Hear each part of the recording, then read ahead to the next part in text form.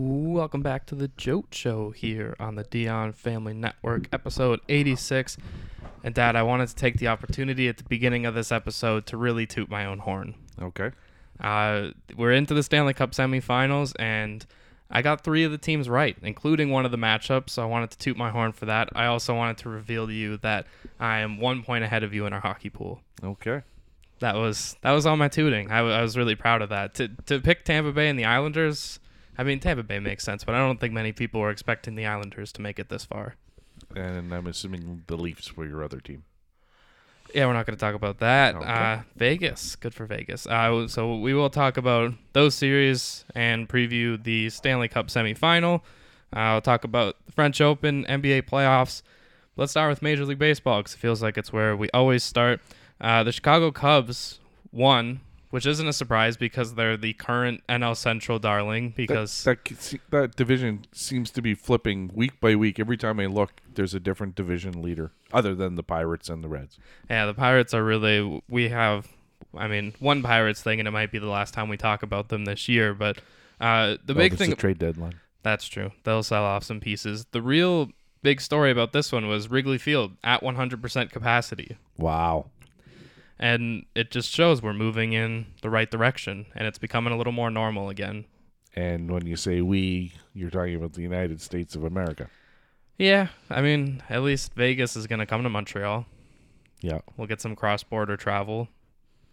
Yes, and that's why we have to get up at 7 o'clock in the morning to wait in line to go to Marshall's. Things are so normal. With the Pittsburgh Pirates, Brian Hayes, who was a Rookie of the Year contender, he hits a home run and was immediately then called out.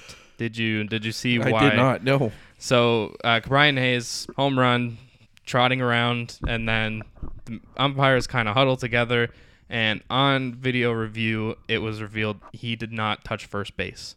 Oh, wow. So he was then ruled out after hitting a home run. I don't know how many times we're ever going to see that again in baseball. It's funny you say that because if you've ever seen Tom Cheeks Touch 'Em All Joe, he got that because he didn't think Joe was going to be touching first base. He does kind of panic in that moment, like that he hits the home run, he doesn't know how to react. Yeah. It's also funny that when... Imagine that. That would be historic. You win the World Series and then you lose the World Series. Yeah, I don't think, especially a Toronto team, I don't think they would recover from having the World Series snatched from them. Alex Bregman, known Houston Astro, had a great encounter with a fan in which I don't think it was this fan, but a fan was calling him over for a picture, and the kid's taking a video. And this is the one time I will praise the Boston Red Sox because it's the one time. Cheer isn't the right word. I hope both teams lose when Boston and Houston play, but this Red Sox fan just immediately says, "I don't want to talk to you. Go bang on a trash can," like right in front of Bregman, and he just kind of has to smile and walk away. But it was the ultimate. Like, I think Yankee fans are pretty savage. Like, they had the garbage cans out. Right. Red Sox fans, like, that was like maybe a 12-year-old kid that was telling him that. Right. Like, I think Boston is a different level of crazy. Yes, agreed. From a very young age. Pete Alonso calls out the MLB because this is all we have to talk about now. Major League Baseball is still in this sticky situation. So to speak, yeah. Yeah, he said that Major League Baseball manipulates balls based on who is in the free agency class. Wow, that sounds too complicated. Which then Mets GM, or they said acting GM, just kind of answered it, or responded, I guess, with a laugh and said, "I didn't know Pete was a conspiracy theorist." Yeah, really. And just the fact that it even comes into question that they could be doing this, I think is just one of the many major problems with baseball. Yeah, agreed. The other and disappointing part for the Yankees was Garrett Cole, who was asked about using foreign substances. Right. Did you see his response? I did not. Because it wasn't a response. He just kind of went, I don't know how to answer that, which made me kind of like sink a little bit. Like, if you're not using substances, you should be able to simply answer, "I don't use them." Right. And he just kind of stumbled, and even Jameson Taillon, who we'll talk about him, he's starting tomorrow, but he said Major League Baseball should ban all substances that could be used in that way or used to, I don't even, like on your fingers, on the ball, whatever, to change the spin rate. Yep.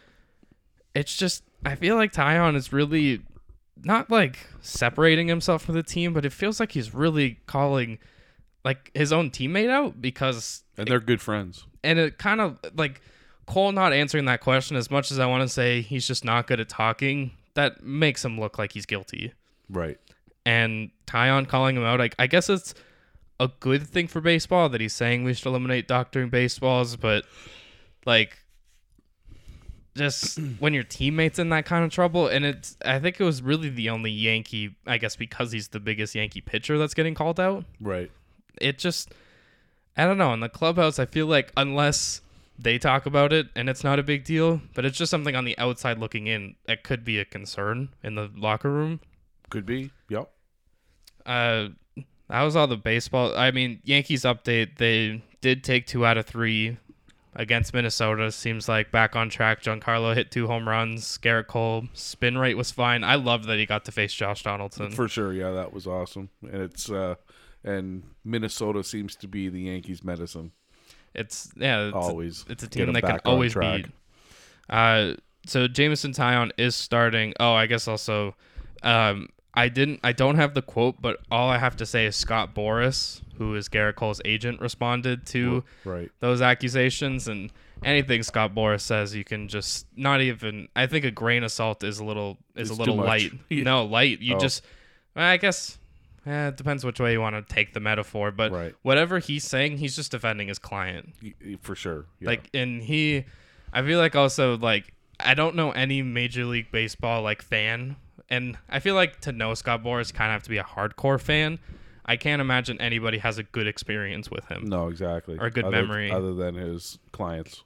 Yeah, like, he has good clients, but then he also, like, ruins relationships with teams because he's just such a jerk about negotiations. Right. Like, I'm pretty sure he was A-Rod's agent. And he was, yeah. And that's enough. He signed, 2, like, 10-plus year contracts? Yeah. I guess it's worth it because they got the money out of it. Yeah. Well, that's what he's there for. So, is this series win against Minnesota, do you think this is the trampoline for the Yankees to kind of get back in this race? Yes and no. It's going to be an up and down season. I think that's just the way they're going to be this year. Win 10, lose 10. So I think they're going to be battling the Jays for that second wild card spot all season long. I think and I was just looking at the schedule. They play the Jays 7 times in September, so that will probably determine the season because unless really I think it comes down to the top of the order. If DJ can get out of his slump somehow, because I know I think it was the second game that they won. Everyone got a hit on the Yankees except for DJ. That's weird. Yeah, he's usually the one who starts stuff. Yeah, it's a very off season for DJ. Sure. He's hitting under 259 or something there now, which is again, it's almost 100 points under his average. Yeah, right. I think that's all I had. I guess also we should mention Trevor Bauer, who I didn't see, but apparently people also said that he was caught lying or stumbling in some way. But he did strike out Ronald Acuna Jr. with one of his eyes closed. And that's the fun part of baseball, is that he closes his eye, which I feel like I haven't watched all of the sequences, but I feel like it's not really that difficult. No. Like not that it's easy, like you're a Major League Baseball pitcher, but like what's closing one eye going to do besides like maybe your depth perception? And if he's doing it, he's clearly A, practiced it, and B, if he didn't, there's a ball that's going to sail 15 feet over a batter. Yeah, exactly. Yeah, maybe that's his excuse so he can hit a batter. Yeah. That's all for baseball. French Open, we are in the late rounds. Men's and women's final set for this weekend. That's right. From pretty much the round of 16 is about when I start paying attention. Right. how have you seen these matches going down the stretch? On the women's side, the 4 semifinalists that were on the women's draw had never been in a Grand Slam semifinal, so that's going to show you there was new blood there. And on the men's side, it was almost the regular guys. Yeah, in there, right? It was who you expect, but I feel like I said that at the beginning of this tournament, women's tournament. I feel like especially the French Open is always the weirdest tournament because you can kind of just catch someone on an off day, and I know that's every tournament, but I feel like clay is very different in terms of the surface and how people use it. Yeah, because you actually have clay court specialists. Some players just play on clay, like almost their entire career, or they're growing up as kids or whatever, and so so that's where you get those like Sarah Iranis who can't get out of the first round out of any other Grand Slam, but you could see her in the semifinal on the clay court. Mm-hmm. So Tsitsipas Zverev, first semifinal. Yeah. Tsitsipas survives. Is he... I don't want to say separates himself because we saw a team get upset in the first round. Is that our next generation? Because trying to call them the Djokovic, Federer, and Nadal isn't fair. But is that our next group? Is Tsitsipas Zverev team, or is anybody else in that group too? Yeah, no, I would put those 3 there for sure. That's why I was surprised Team got eliminated so early because I thought he was the favorite actually coming into this year. I thought he would be the man to be able to knock off Rafa. But Tsitsipas, I like him because he's got an all-court game, so I really think his best chance is on clay, but I really think he's already shown it, like at the Australian Open, he beat Rafa in the quarters in 5 after being down 2-0. Mm-hmm. So I think that really bodes well for him coming into the summer here. And the up and down of Tsitsipas winning the first 2 sets, losing the next 2, and pulling out the 5th. Do you think that's because I know there's a day off, but is that a disadvantage going into Sunday? I don't think so, because their 5-set match was shorter than Djokovic's 4-set match. Yeah. And way less stress, because in the Tsitsipas match, he was in control for 2 sets. Zverev was in control for the other 2 sets, and then Stefano was in control for the 5th set. So it was a good match because it went back and forth, but it went back and forth by 2 sets to 2 sets to 1 set, where you saw some of that. The Nadal match, it was like every game was like deuce. Yeah, like it was just you could just cut that with the tension with a fishing line. It was just crazy. And that Djokovic Nadal match was intense. I feel like the night session of any tournament kind of adds the drama. Correct. Yes. But it was also the worry because it was 3 sets in and it was over 3 hours, and it was starting to get to the point where fans might have had to leave. Right. The 3rd set was 1 hour and 28 minutes. Like, that's got to be close to a record. And that was crazy. And it was great that the French Open said, we're going to make an exception here, because I think they had to change their mind because they were watching one of the greatest. You'll probably see some. You're probably not on Twitter, right? But anyway, they were showing Twitter during the match, and like Andy Roddick, I think he summed it up perfectly.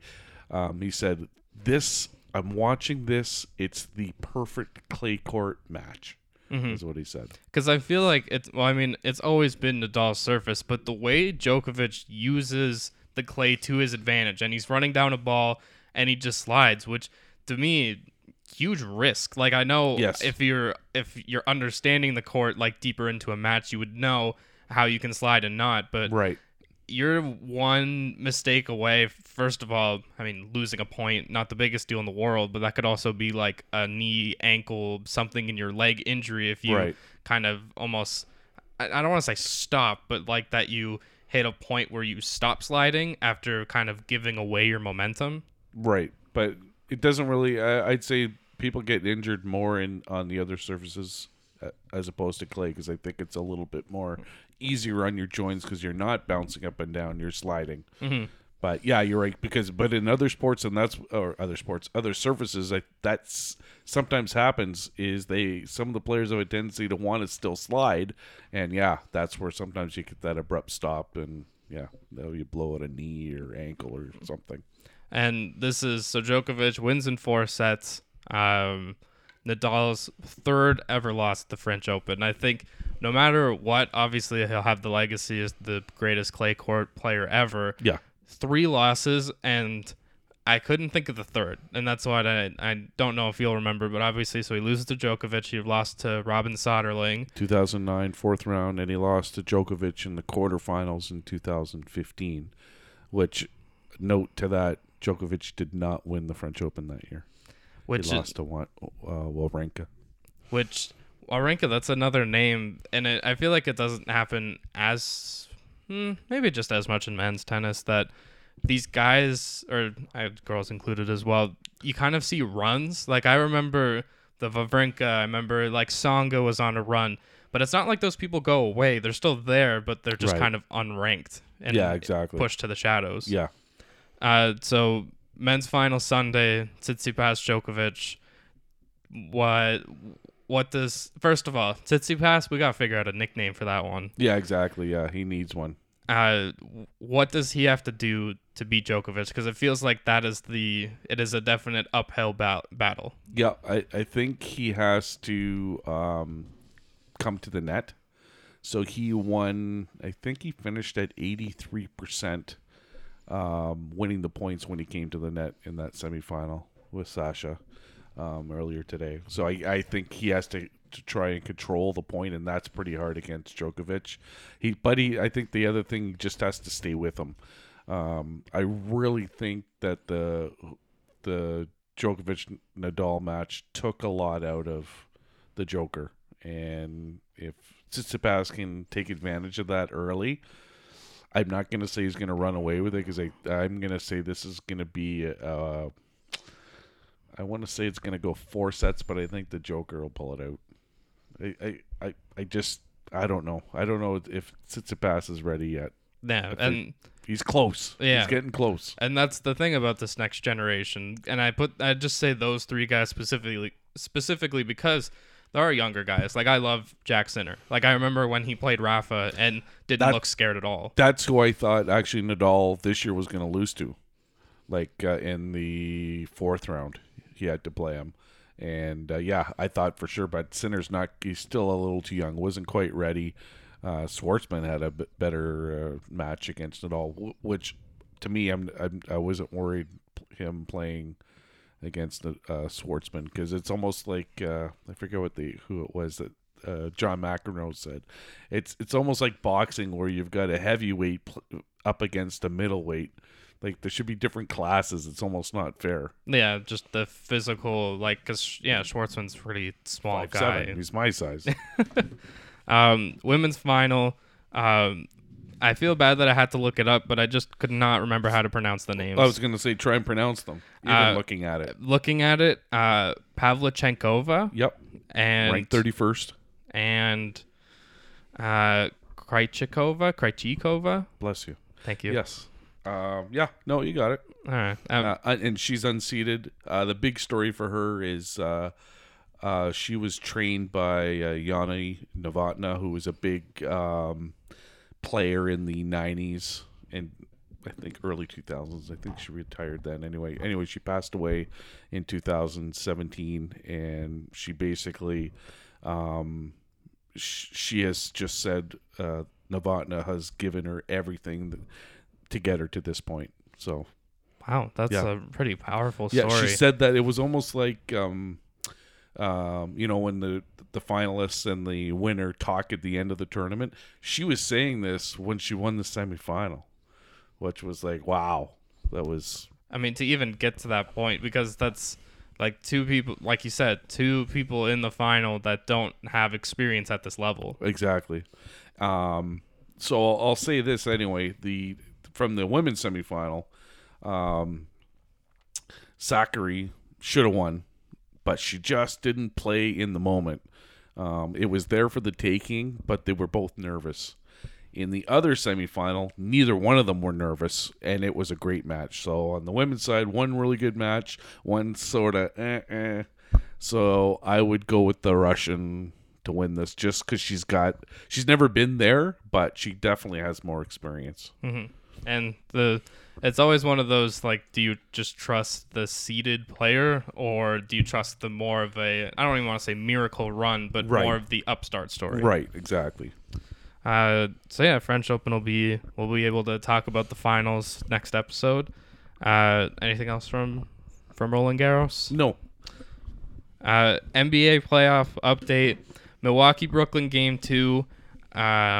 Snooze fest to say the least. Yep. I've been watching now, so I'm up to speed with you. You can chime in. Yep. 125-86. Kevin Durant 32 points. Really started to carry the load. I mean, he was already their best player. Now without James Harden, he's had to step up even more. Giannis, I feel like there's nothing else you could say besides an underwhelming 18 points and 11 rebounds.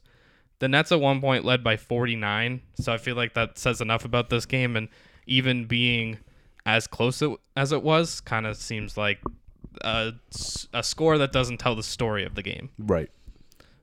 Game 3, and I should have opened with this if I didn't want to brag about myself, but if I told you an NBA playoff game was 86-83, what quarter would you have guessed they were in? Somewhere in the third quarter, but this was a 1995 playoff game for sure. And really, if you look at the beginning of this, it was over early, I thought. It was 26-9. Yeah, Milwaukee, yeah. So I thought, that it's over. But guess what? Brooklyn did two things for me. They were able to come back from that, but they also play defense. So that made me like, wow, I didn't think I thought they were just all about run and gun, and that's how they were going to win in the playoffs. Even though they lost this game, now I think this, I don't want to say the Bucks are out of it, but the Bucks are in real tough now.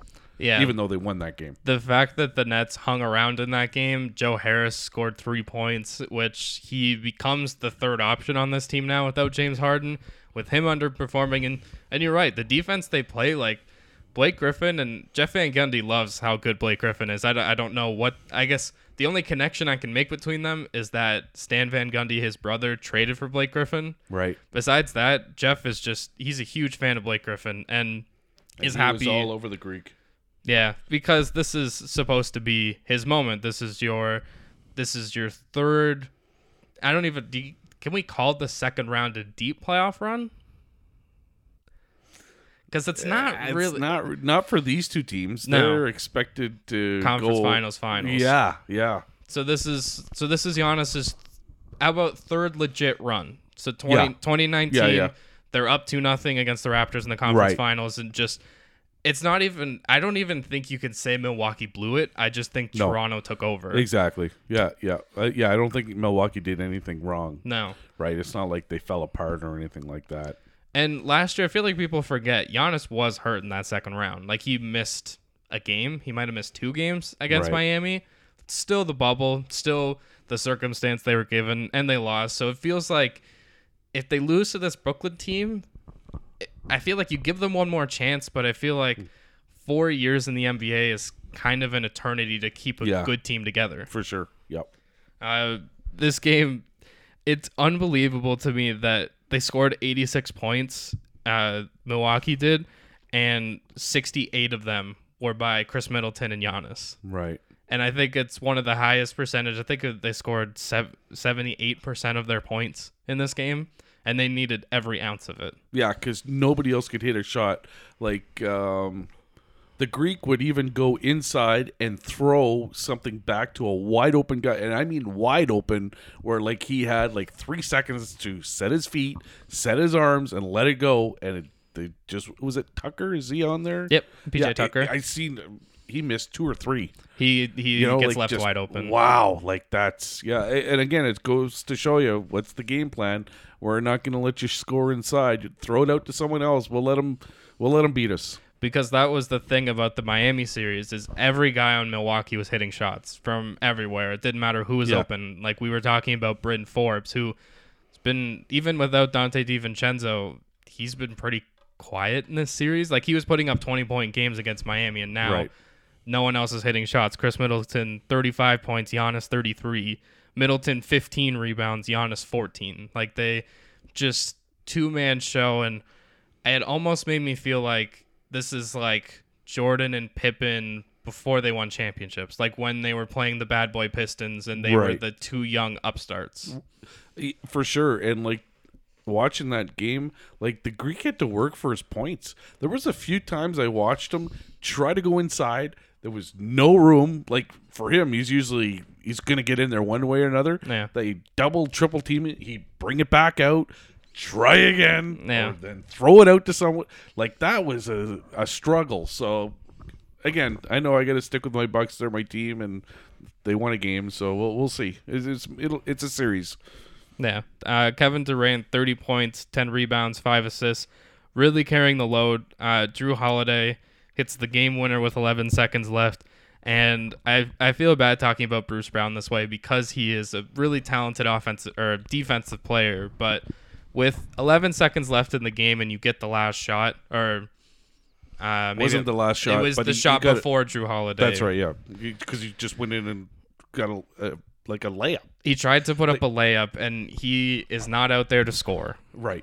And when you give it to either of Kevin Durant, who has hit countless clutch shots in the playoffs, or Kyrie Irving, who is, I'm going to say out there that he hit the most important shot of the 21st century in the 2016 finals. Right. Either of those two guys. And Kyrie Irving, to me, is someone who is an anomaly because he's 6'1", 6'2"-ish, and I can't remember the last time I've seen his shot get blocked from anywhere. Wow. And that's even with Giannis. I'm sure he's been blocked. I don't need a clip, but like it's very rare. Right. Especially the way he spins the ball off the backboard. He does all this crazy stuff, and Milwaukee survived, but Kevin Durant took I don't even want to call it a terrible shot, but I think he had 2 seconds, just over 2 seconds to get a shot off. Right. And it hits the back of the rim, and there was a part of me when that went up, because of how many shots he hit at the end of the game,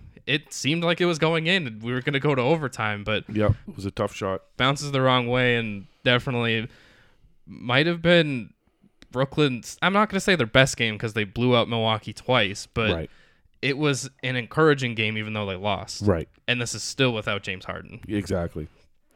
Denver Phoenix, we had the 2 games to talk about. Game 1, Phoenix wins 122-105.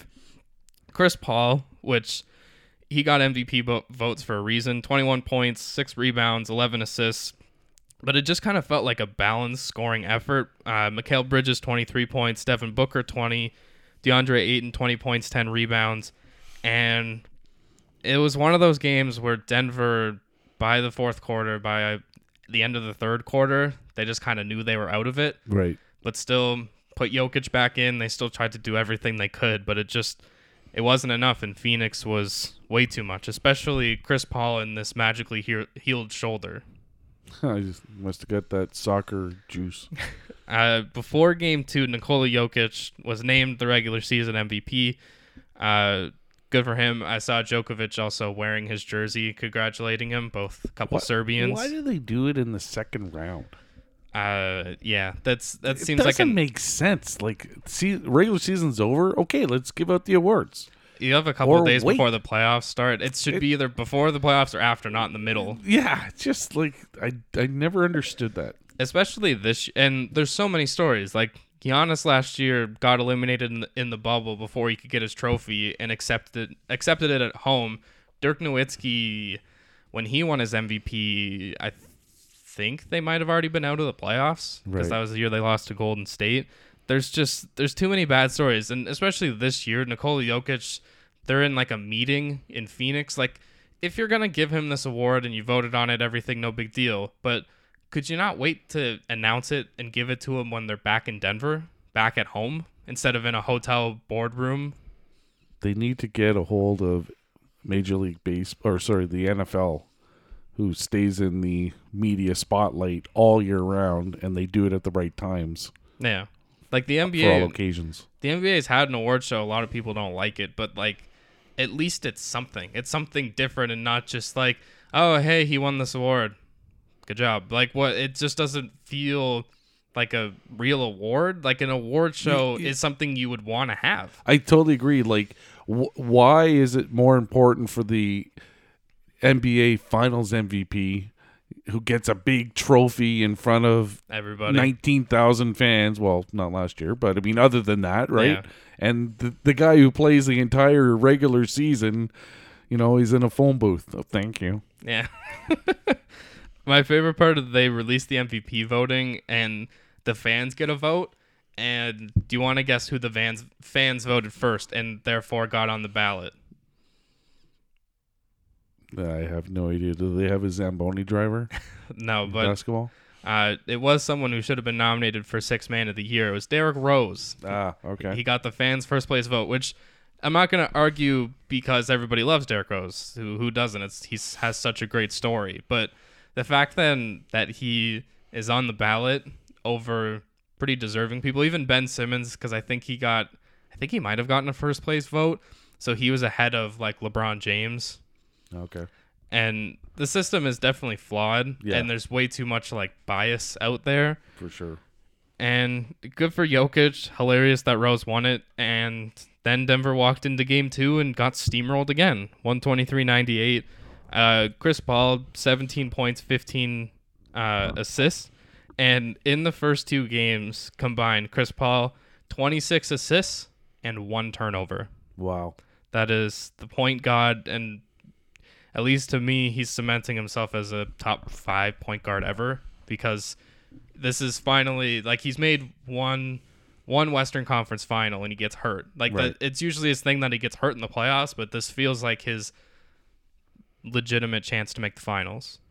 How much closer would this series be with the Canadian? Oh, Jamal Murray would make all the difference, because it would just be Jamal Murray in a big game, he could play 40-plus minutes. And right. It honestly seems like right now him sitting on the bench, because he has calmed down since the first round, so I guess he's listened to the NBA. Right. I think he could play 20 minutes. Just, he would be hobbling around and be in a big knee brace, but I think he would do it. I don't think it would be smart, or he could, because he's a torn ACL, I'm pretty sure, but he would do it. And it's a very Canadian-type move to do, especially in the NBA.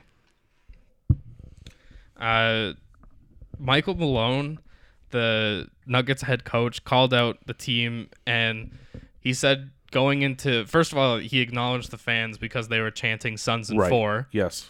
And I did hear that. And then he said they were right to do that. We had no energy. Yep. And he said, going into the next game, I don't know if I have 5 guys I can play, because I want guys that'll lay it out on the floor and all the cliches, but I know you're calling out your team and you're trying to motivate them because you're down 2-0 in a series, but it's a lot of these series. It's not really a huge problem until you lose. To me, everyone says until you lose at home. To me, it's if you lose that 3rd game in a row, that's when you're in trouble.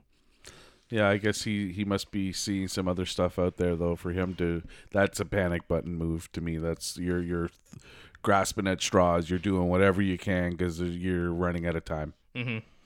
Atlanta, Philadelphia, game 2, game 3 going on as a recording. Philly wins. They figured out, at least defensively, what to do a little more. Right. 118-102. Joel Embiid again. This light meniscus tear, and it is kind of ironic that DeAndre Hunter on the Hawks has a meniscus injury. They didn't say to what extent, but he's out, and I think he might be out for the playoffs. And Embiid is playing on this injury, scoring 40 points and 13 rebounds. Wow. Which is now his new career playoff high. After game 1, he set his career playoff high with 39. Wow. So it's just getting better. It seems More like he's going to improve. Better. Yeah. Again, for the Sixers, it was just a kind of a balanced attack, I guess. Tobias Harris, 22 points. Seth Curry, 21. Shake Milton off the bench, 14 points. And good old Ben Simmons, who's just... He's putting up Russell Westbrook numbers. This time they just forgot to add 10s onto them because he had 4 points, 3 rebounds, and 7 assists. Ouch. And that is supposed to be Philadelphia's second best player.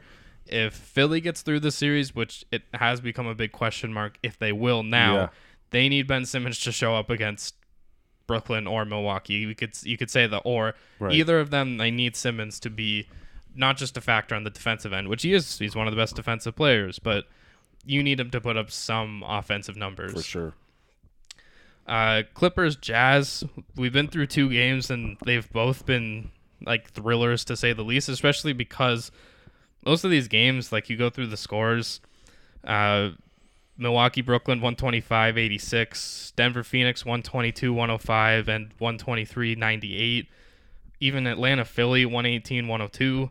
Clippers and Jazz are gave us 2 really good games. The Jazz won both. Game 1, 112-109.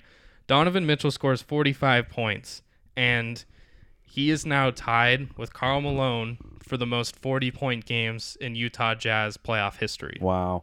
And Karl Malone sitting in the stands as he's breaking this or tying this record. Yeah. And it's kind of crazy that Karl Malone didn't have more. Like Donovan Mitchell had 4, and that's what's tied the record. Right. And Karl Malone is an all-time great player, but you could kind of tell 40-point games, if it's only 4, that he wasn't always the greatest playoff performer. Right. Donovan Mitchell, 45 points. Kawhi, 23. Paul George, pretty consistent. You kind of would want him to score more. 20 points, 10 rebounds. Luke Kennard was a big piece, 18 points. At one point, it felt like it was just going to be all 3-pointers. And that is kind of what he offers this Clippers team, is just some heat check 3-pointers off the bench. The best part of this game was the runs. There's only 2 I'm going to bring up, but Utah at one point was on a 21-9 run. Yeah. And that was, I think, responding to the Clippers when they were on a 22-2 run. Right. And college basketball at its finest. And Utah just kind of held on. Like it's 112-109, but it didn't really feel like Utah was really in jeopardy of losing. Right. And Game 2 was kind of even, I don't want to say worse, but 117-111. I'll give you an over-under for this one. 6.5 players to score for Utah. Over-under? Over-under 6.5. Over. That would be incorrect. 6 players score for the Utah Jazz. Wow. Donovan Mitchell, 37. Jordan Clarkson, 24. Joe Ingles, 19. Bogdan Bogdanovic, 16. Rudy Gobert with 13 points, 20 rebounds. Wow. And Royce O'Neal, 8 points. And that is all they need to win this game. They've won these first 2 games also without Mike Conley in the lineup at all. The Clippers, Reggie Jackson led them in scoring, 29 points. Paul George grabbing 10 rebounds again, this time 27 points, a better performance. Right. And this was a Kawhi Leonard, 21 points. That's not what he's there for. He's there to score 30-plus in important games. Yeah. And it seems like their backs are against the wall. They don't seem too concerned, but it also is if they lose this 3rd game at home, then you can be worried. Sure. And Kawhi said he's not worried. And I think the only reason you don't have to be worried is that they were close games and that they were in them towards the end. Right. And they didn't let them get out of control like any of those other games. Right. Some other NBA news besides Derrick Rose getting a first-place MVP vote. I almost wanted to lead with this for the entire show just to be funny, but LeBron James is changing his number, and that is a news story. Right. He's going from 23 to 6, and everyone's talking about, it's going to be Miami LeBron again, even though that was 10 years ago now that he joined Miami. Yeah. I think it's good. He's going to sell a lot of jerseys because of it. Yeah. He wanted to switch to 6 before, so Anthony Davis could be 23. I don't know if Anthony Davis is going to be 23 now. Like, is that... Like, it'd honestly kind of be funnier if he just was like, no, I'll just be number 3. I'm okay with that. Yeah. It's weird. Also, Pascal Siakam, shoulder surgery, out for at least 5 months, which I then did the math of the surgery, so he's out until November. Wow. At the minimum. So going into next season, the Raptors down some people argued, and I wanted to hear your opinion, that Siakam was the MVP of this team this year. Ooh. Yeah, I guess he was. My only argument was Freddie, but he also missed more time than Siakam. Lots of time. Yeah, exactly. Yeah. 5 months going into the next year, maybe.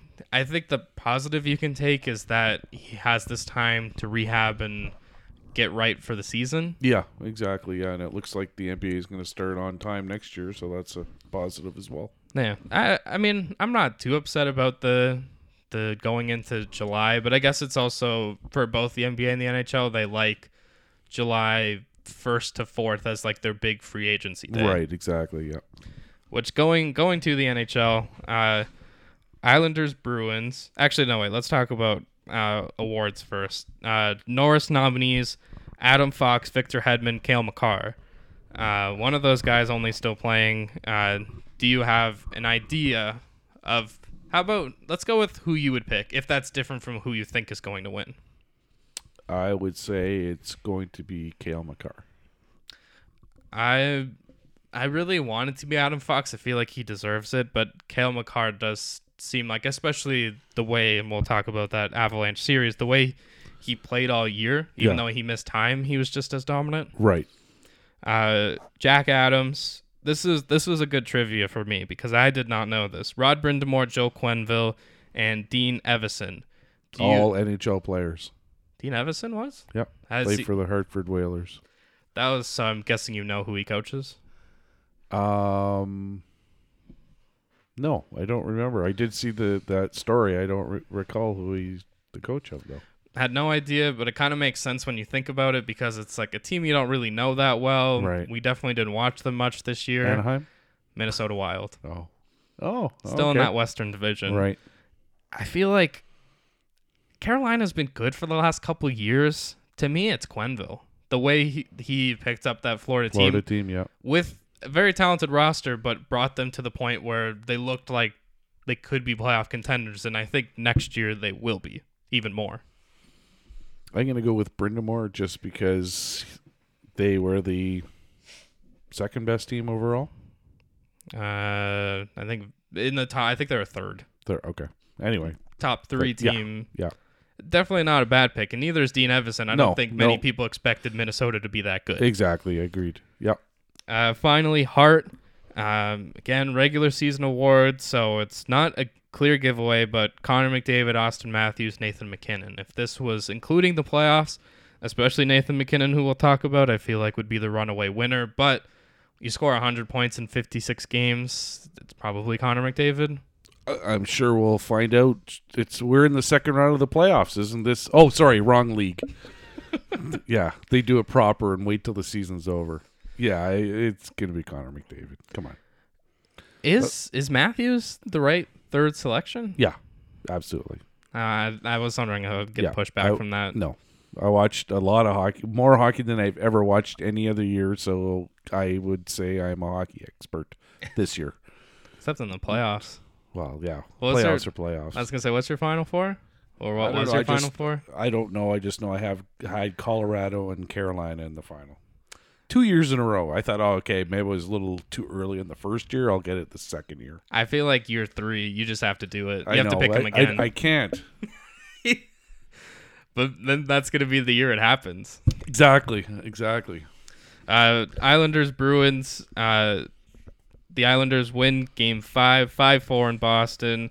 There were 2 big takeaways for me in this one. First off was Tuukka Rask getting removed after the second period, but apparently for maintenance, which I think we all knew that wasn't maintenance. Right. And we found out after that he has a torn labrum and getting surgery, and he's out till January. Yeah, that's a huge for a goalie. That's a huge. I remember Niittymaki had that for the Flyers. Yeah, it's like a 6-month minimum because that's what you use when you're doing the butterfly. Mm-hmm. And the other one was Barry Trotz taking a timeout when they're up 5-4 and he tells everyone, take a deep breath, and they just grind out a win. Like, it's every win. I guess besides Game 6 of this series, what is the easiest win the Islanders have had in these playoffs? They're not easy. None of them are, because the style they play. After this game, Bruce Cassidy did talk about how the Islanders were getting away with a lot of calls and that they must call themselves the New York Saints, which was one of those things. As soon as I heard him say that, and they're going back to the Coliseum for Game 6, fans are going to work with something. New Yorkers, exactly. I don't care if they're from Long Island or the Bronx or Harlem, they're going to use it. And they're chanting New York Saints throughout the game. Yep. It was such a close game through period and a half. Yep. Even towards the second, Boston, it felt like there's such a dynamic offensive team that they had a chance to come back. That's right. Exactly. Yeah. Because at that point, the Islanders really hadn't started their grind it down. New Jersey Devils closed the door hockey at that point. Which didn't even start until, the Bruins had 2 shots. I think it was more than halfway through that third period. Yeah, the announcer said that. Yeah, they need 3 goals, and they've had 2 shots. So even if those 2 shots go in, they're still losing. And they scored 1. They scored 1 of those 2 shots. The Brad Marchand gets 2 goals in an elimination game. Mm-hmm. The Islanders win 6-2. Again, one of those ones where it was like it was more like 4-2. Yeah, 2 empty netters. The big thing for me is that the Bruins do have the top-end talent, but it was just kind of the Islanders. I don't even want to say, because I always say depth, but depth of talent, because Brock Nelson steps up big in these last 2 games. Thank you. Matt Barzal, Josh Bailey, Jean-Gabriel Pageau, who kind of felt like was the unsung hero because Barry Trotz trusts him in pretty much any situation. Yep. Bavelier. Kyle Palmieri. Yep. And the fact that they're doing all of this and they're getting their rematch with Tampa Bay, all without their captain. Yeah, exactly. The biggest disappointment for me, and I don't think I've ever said this before, was Bergeron. He was kind of not there. Especially because Pasternak and Marchand showed up. Bergeron wasn't in on a lot of those goals. And he's usually right in the mix of all that stuff. Even like killing penalties and stuff. I just didn't notice him out there, to be honest with you. Maybe he was hurt or something, because normally he's the MVP of the Bruins, regardless of what he's doing. Yeah, even when they lose in the Stanley Cup final to Chicago, he still looked amazing, and he had a collapsed lung. Right, exactly.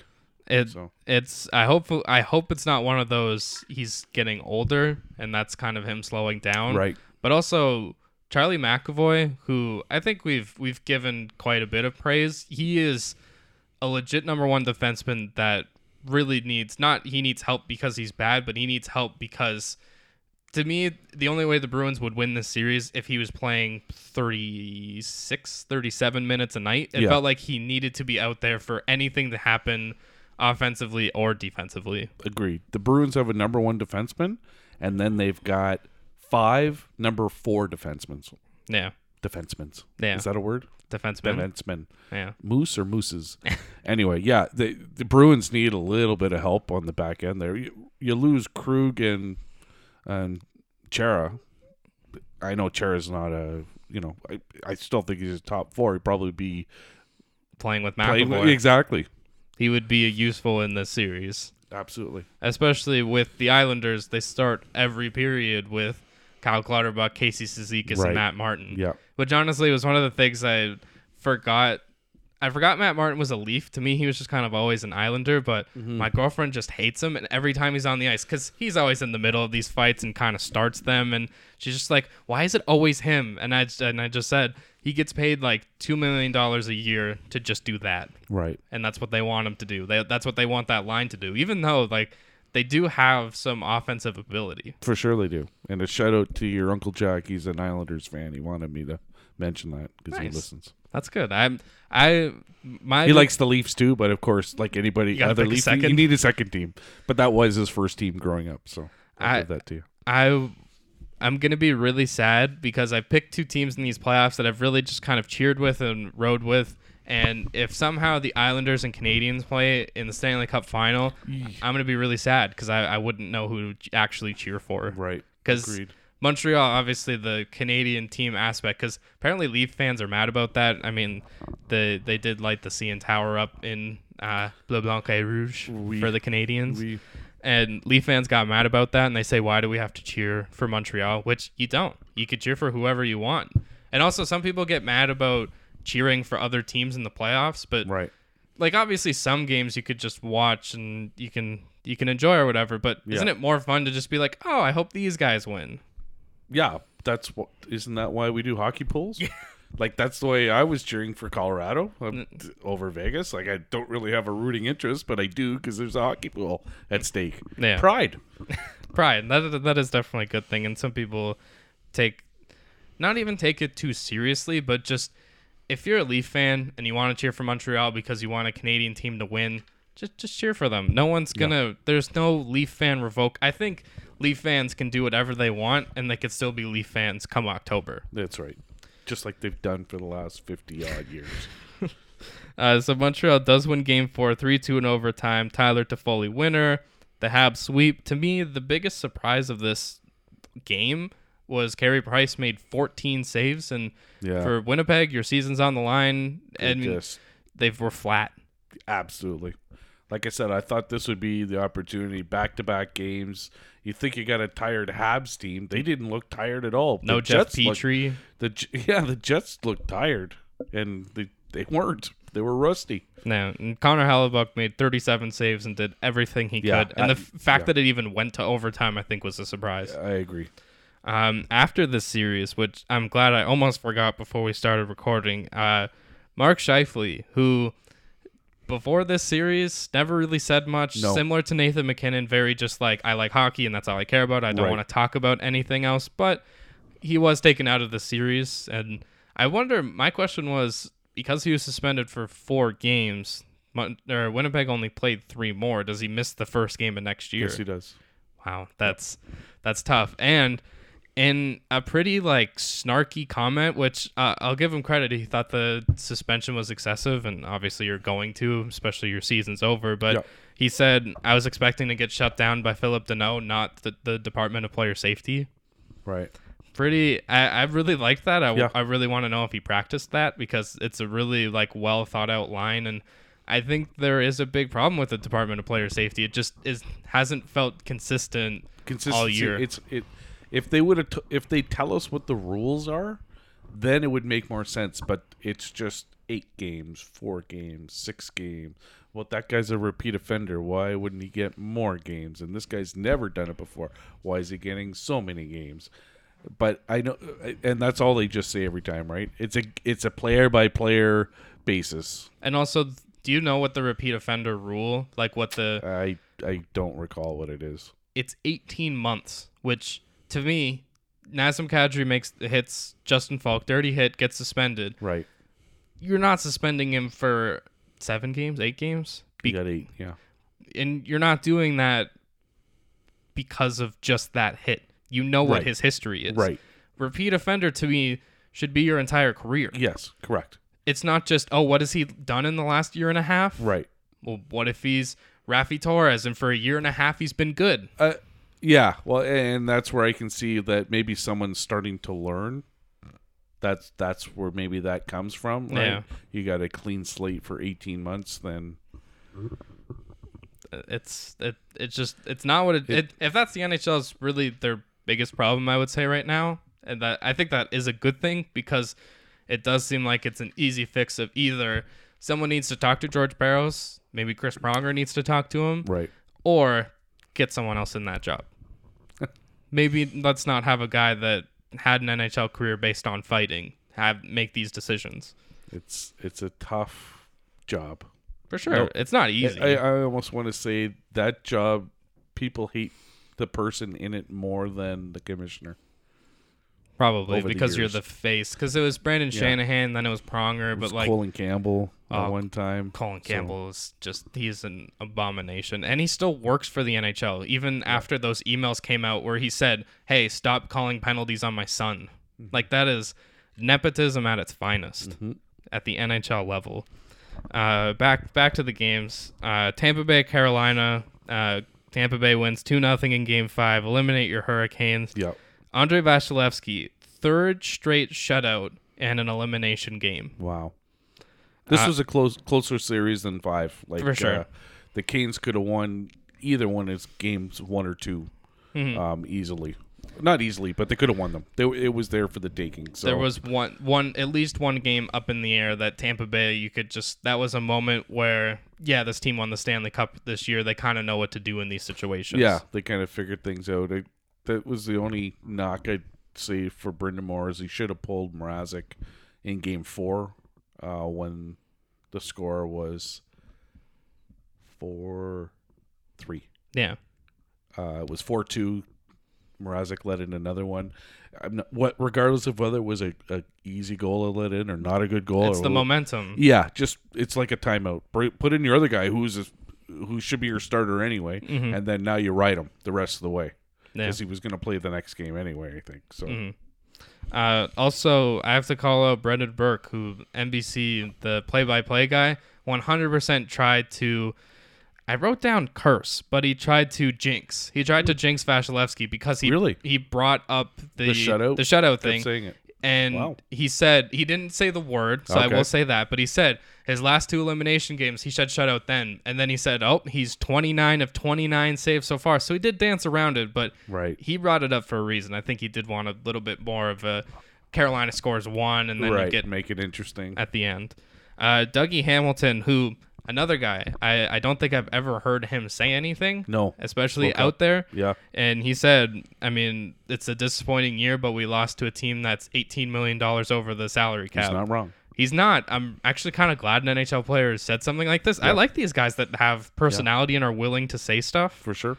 And Kucherov just kind of responded. He said, I don't make the rules, which fair. He's not blaming the Lightning. He's blaming the NHL. Exactly. Yeah. Why do the rules change for the playoffs? Just like reffing. Yeah. While the reffing changes, so does the payroll. We'll just let it be, whatever you want. So it's almost like at the deadline, why not pick up a guy that's got $8 million and then just put him on the injured reserve? We're going to just have you sit there for 3 or 4 weeks, and then you'll be all ready for the playoffs. But you can practice with us the whole time. Right. That's why the Leaf podcast that I listened to said, why don't we just put Tavares on long-term injury reserve for next year and trade for Jack Eichel? Right, exactly. And then come playoff time, you have this full-tilt roster. It's definitely flawed, but also it's shenanigans for sure, Tampa Bay doing this, but they manipulated the rules in their way. Absolutely. If I was a Lightning fan, I'd be excited. Yeah. For sure. Because good for them. That is the other thing that they did figure it out. But we also talked a month before the playoffs about Nikita Kucherov. We knew he was coming back. We knew he was healthy, or at least we could assume from everything they've said. Right. Neither of us picked him for the hockey point. I'm still mad about that. He leads the playoffs in points. Yeah. Especially me. Like, if I had Point and Kucherov together, that would have been... I mean, even if you had Kucherov too, it would have made all the difference. But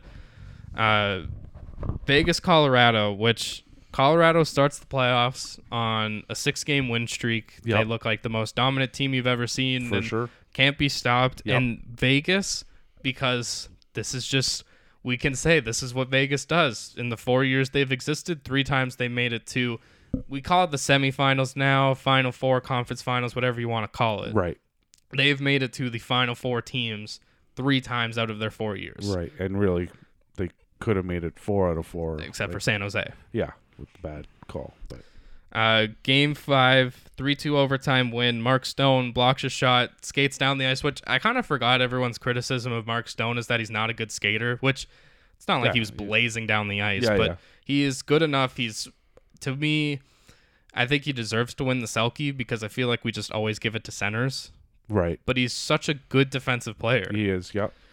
And has that big winner. And it was a game where it just felt like Colorado really needed it. They needed that pick-me-up of winning at home. And were they not up 2-0? And Vegas storms back. They figured it away. And according to Nathan McKinnon, they were the best defensive team in the NHL this year. Which I wouldn't say surprised me because their D-core is really good, but I guess we just think of them as this offensive, the firepower and dominance. Exactly. Game 6 Vegas 6-3, 5-3 or 4-3. I don't know when. Game 6. 2 empty netters, I think it was. Yes. My favorite part had to have been Pete DeBoer calling Alex Pietrangelo a monster, which this whole series, especially this game, he looked to me like Victor Hedman might have been the only defenseman better than him. Yeah. Yeah, He fair enough. just defensively, offensively, he did everything Vegas needed. And Right. That's why they got him. yeah, it's one of those, he's the best free agency signing because he was the best player. Right. And has made the most impact. For sure.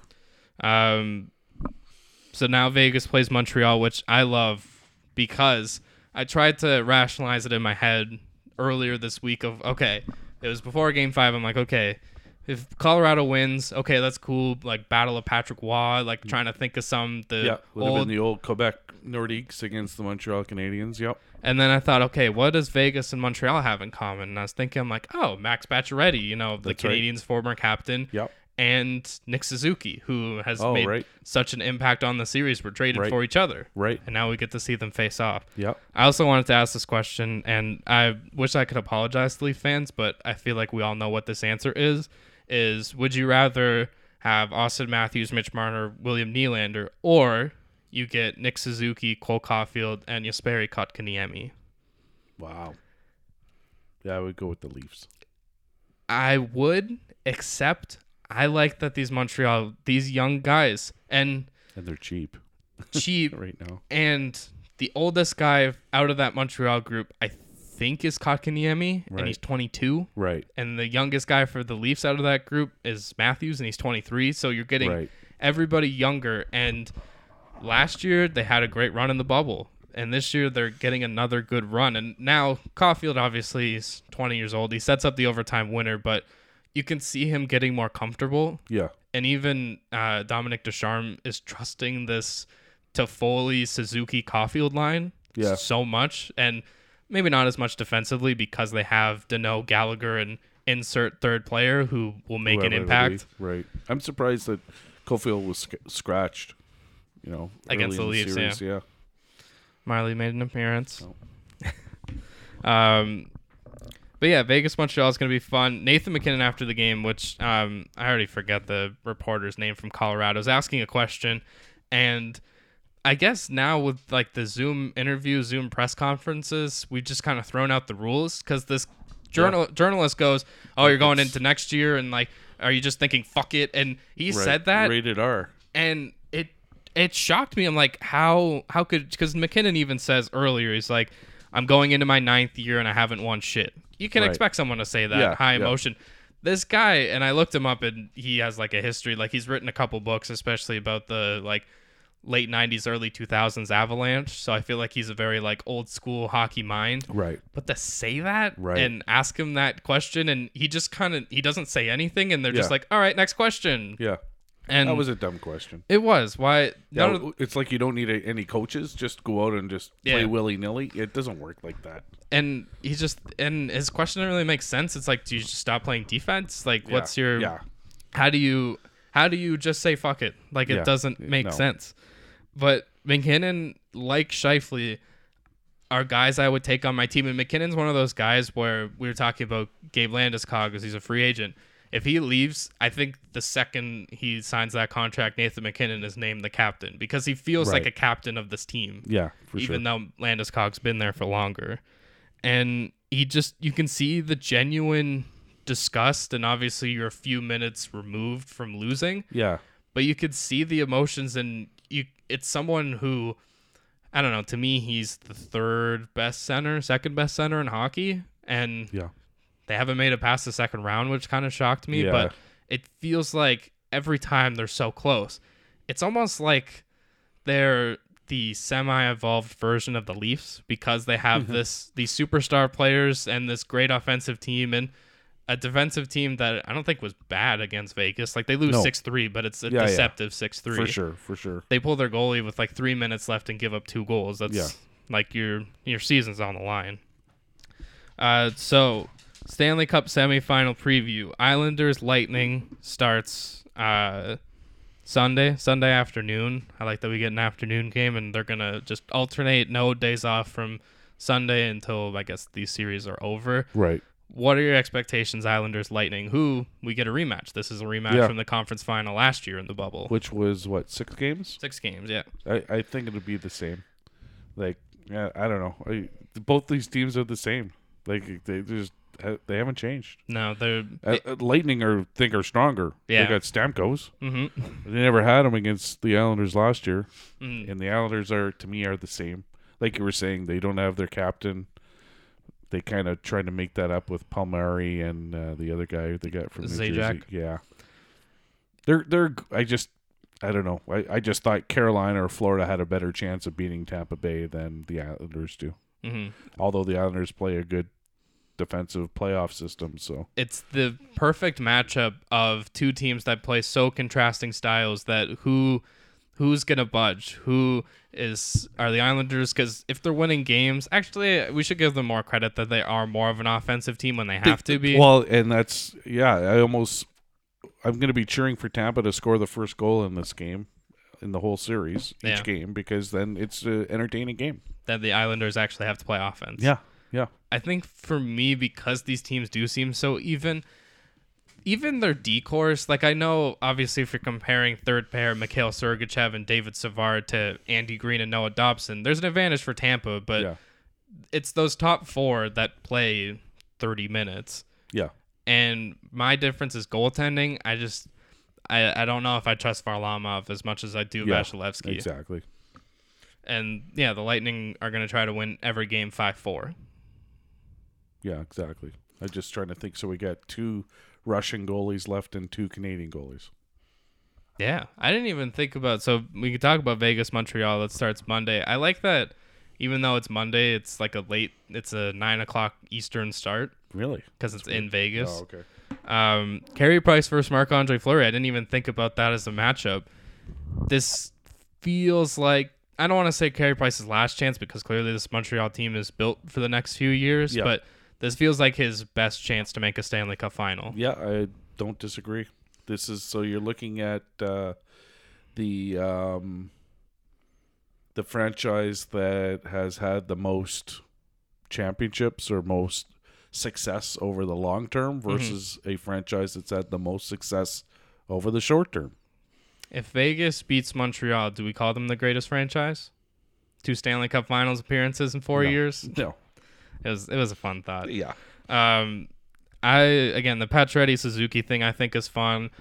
My biggest thing is, and they get these few days off, I just hope Jeff Petry's healthy because if anything, I just don't want Montreal to get steamrolled by Vegas. Right. And then everyone goes, look how bad the North Division was. Yeah. Oh, and that could happen because, again, I've watched a lot of hockey this year, and I'll tell you, those Colorado-Las Vegas games, it's another level. That Montreal, I think we'll know within the first half of that first game, the first period of that first game, if they can hang. Yeah, exactly. Which is unfortunately what it feels like. And if it's Vegas Tampa, first of all, great matchup for whoever gets to commentate that. Go back and forth from Florida to Las Vegas is a not too bad of a trip. I mean, it's the summer everywhere, but Florida and Nevada, they're not bad choices. That's right. That's all I got. Are you ready for your bad, good, and great? Yes. Besides Nadal losing. Yeah, but I still have that as my great. Because the match was... once it was, like, I don't know, maybe halfway through the match, I realized, you know what, I'm going to sit back. Like, Nadal's won 13, okay? So the last 15 years, Nadal, my favorite players, won it. So I just, I realized, this is, like, epic. This is, like, history. Yeah, your time is going to come eventually. That someone's just going to catch you on the wrong night. Right, exactly. All right, so here's my bad. It's actually a question for you. How long ago do you think? When was the last time Serena Williams won a Grand Slam? I feel like it should be longer than I realized. So I'm gonna say 2017. Yeah, 4 years ago. Wow, yeah, you're right. So that's kind of crazy for the kind of second dominant run that she had. Right, and they're still saying she's dominating, but she's really not. She hasn't won in 4 years, right? So, anyway, her best chances are probably coming up here in Wimbledon and the U.S. Open. But anyway, that was my bad because I didn't realize it was that long. Mm-hmm. Good. I would say is the new blood for women's tennis. So the quarterfinalists and the semifinals were all new. Also, the CFL ratified their agreement. I totally forgot there's been no CFL. Again, I'm not a big CFL guy, No. but I like it. Yeah. I want it to be around, so I guess they've ratified their August start date. So that's going to start to happen as long as they get, I think it's 30% at least of fans, because they rely on most the ticket sales. Yep. I like that. I mean, again, yeah, I used to be a really big CFL. It kind of takes me a bit to get into it, but I feel like their advantage was always starting early, and I always just wanted them to start earlier. Just why not start in like April? So by the time the NFL starts, you're pretty close to the playoffs by then. Right. Because once the NFL starts, the CFL takes a back seat. And isn't even in the backseat. They're in the trunk behind the NFL and college football. Right. No, fair enough. Even in Canada. Fair enough. I think there were still rumors they were going to marry up with the XFL. So it's smart. It's two kind of, I feel bad saying struggling, but like two not as profitable as the two juggernauts of football. Why not team up? And for sure. Even if you do like a AFL, NFL, like world championship. Exactly. Kind of cool. Mm-hmm. It'd be fun. All right. And my great obviously was, again, that Nadal-Djokovic match. I thought it was awesome. I have it 29-29 because I was thinking Nadal was going to win it, and then they would be tied all time. But now Djokovic is up 30-28. Wow. 58 times. So it's pretty hard to come up with something new, right, when you're playing each other. And then my other, it's not really a great, but it was just more of a question for you. Again, tennis related. Do you prefer going with the Hawkeye for close calls on the line, or do you prefer the umpire getting out of the seat and checking the ball mark? I think the only time it makes sense for the umpire to do that is the French Open, because there's a pretty clear mark on the ground. But even, I think you can do the Hawkeye even for the French Open. Because they do have the Hawkeye for the French Open, but the tournament doesn't use it. NBC and Tennis Channel use it. That to me is just and one of those. The calls are not always the same. Yeah, like it's very clear when robots are in control. Like especially it's a baseball thing too. When robots are in control, there's no bias. There's no human error. It's just this is what happened. Especially I didn't even think about that, but yeah, the umpire has to climb down from an unnecessarily high. I guess you do have to see the play. Yep. The play? Do you call it the play? Yeah. Rally. Because I think about it, in every other tournament they're using the Hawkeye, and that's your decision. I didn't mind line judges, like that to me wasn't really a problem because they're like getting the right angles and they have multiple like of them. Right. But I feel like it's not a great thing for the future, but it just feels like a robot is the right answer, and they're more times than not going to have the right answer. Right. Yeah. Anyway, just a question because I felt bad a few times. The umpire's coming out and he's not even, or she is not even quite sure. They come and look at it, and there's a little speck here on the like. And then you have the player basically standing over them, being like, "See, look, it's out. See, can't you see that?" And So to me, I prefer the Hawkeye because then again, who's the player fighting exactly, right? And then you're eliminating all those. Unfortunately, the lines people, because that is now the last tournament that still has lines people. So when you watch Wimbledon, there will not be anyone standing on the side or behind the players. It'll just be Hawkeye. Which was also, wasn't it the French Open was either the first or for the longest time that they had the, like, I don't know, what the buzzer or the ringing when you hit the net, or a let or hitting the net? Right. It just feels like that's the... Right, like if there's a sensor on the net that can feel it. Well, it used to be a person. It used to be a net person. Actually, that's all they would do is just touch the net, which is my next question is, would you be okay with a let serve just being play on? Ooh, I feel like because it's a part of like if it's in the middle of a rally, then you can let it go. I think as long as the players agreed to it, I think I would be okay with it. To me, it's not like a huge deal. Obviously, if it's like let out, then that isn't that not a let? Isn't that just out then? It's a fault. Yeah, like if it's a second serve, it's a point. But if it's first serve and goes in the box, to me, I'd say just play it. Right? Yeah. Like, because a lot of it, it's not like the server's automatically going to get the point. It's not like it just hits the net, falls over like a drop shot or something, right? It's going to usually bounce but that's their fault for not putting it over the net, and you're continuing play. So I like that one. Mm-hmm. And the other one I like too, again, another question for you is, I'm sick and tired of these tennis players throwing up a toss and not hitting the ball. How many times did we play we're not great tennis players. I'm hitting every toss I throw up there. I'm not like letting it drop and sorry, let me try again. So they were saying if you don't hit it and you let it drop, it's a fault, which I like that. It's putting pressure. 2 serves. I think if you add both of those rules together, because the let thing, I think players would try to use to their advantage, and they would try to serve like that. You could probably get better at it for sure. I remember when we played, I can attest, you didn't miss a serve. I missed one serve, and it's because I looked directly at the sun when I threw the ball up. Okay. So I kind of lost it. But besides that, we're not great tennis players, but we're not missing like that. And it's always a big production. It also made me think of Medvedev when he was arguing with the ump, and the ump was like, "Oh, I guess I should have given you that point," and he just goes, "Well, now if I lose, it's your fault." Yeah. Like, he is such a jerk. Yeah. And I guess he should be a part of that group, the Tsitsipas, Zverev team. Right, for sure. I think he must be a little bit older. Yeah, he'd be like 25-ish. Which is like middle-aged in tennis. Yeah, for sure it should be. Yeah. All right. Got any other questions? No, that was it. That's good. Wanted to throw those out. I like those, especially it's ideas that I hope they will entertain. Right. Because I'm sure they are. It's stuff to change and make it more entertaining, which I always forget how much I love tennis until I watch a match live, like a great match, and see how. Like another one was towels. Why can't the players have towels like the NFL quarterbacks do? Then that way you don't have to, because now they got towel cams. Yeah. Right? Like, why? It's like because the player's tired and he's trying to gasp for air and he's trying to get as many seconds as he can in before the next point.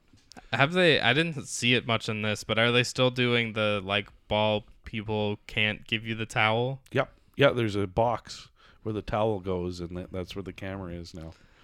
That is it's something that if you're wanting to slow the match down, it's the easiest way to take advantage. Yeah. Like, oh, I'm sorry, I'm sweaty. Let me wipe down everything, and it definitely slows down a sport that already isn't fast. Exactly.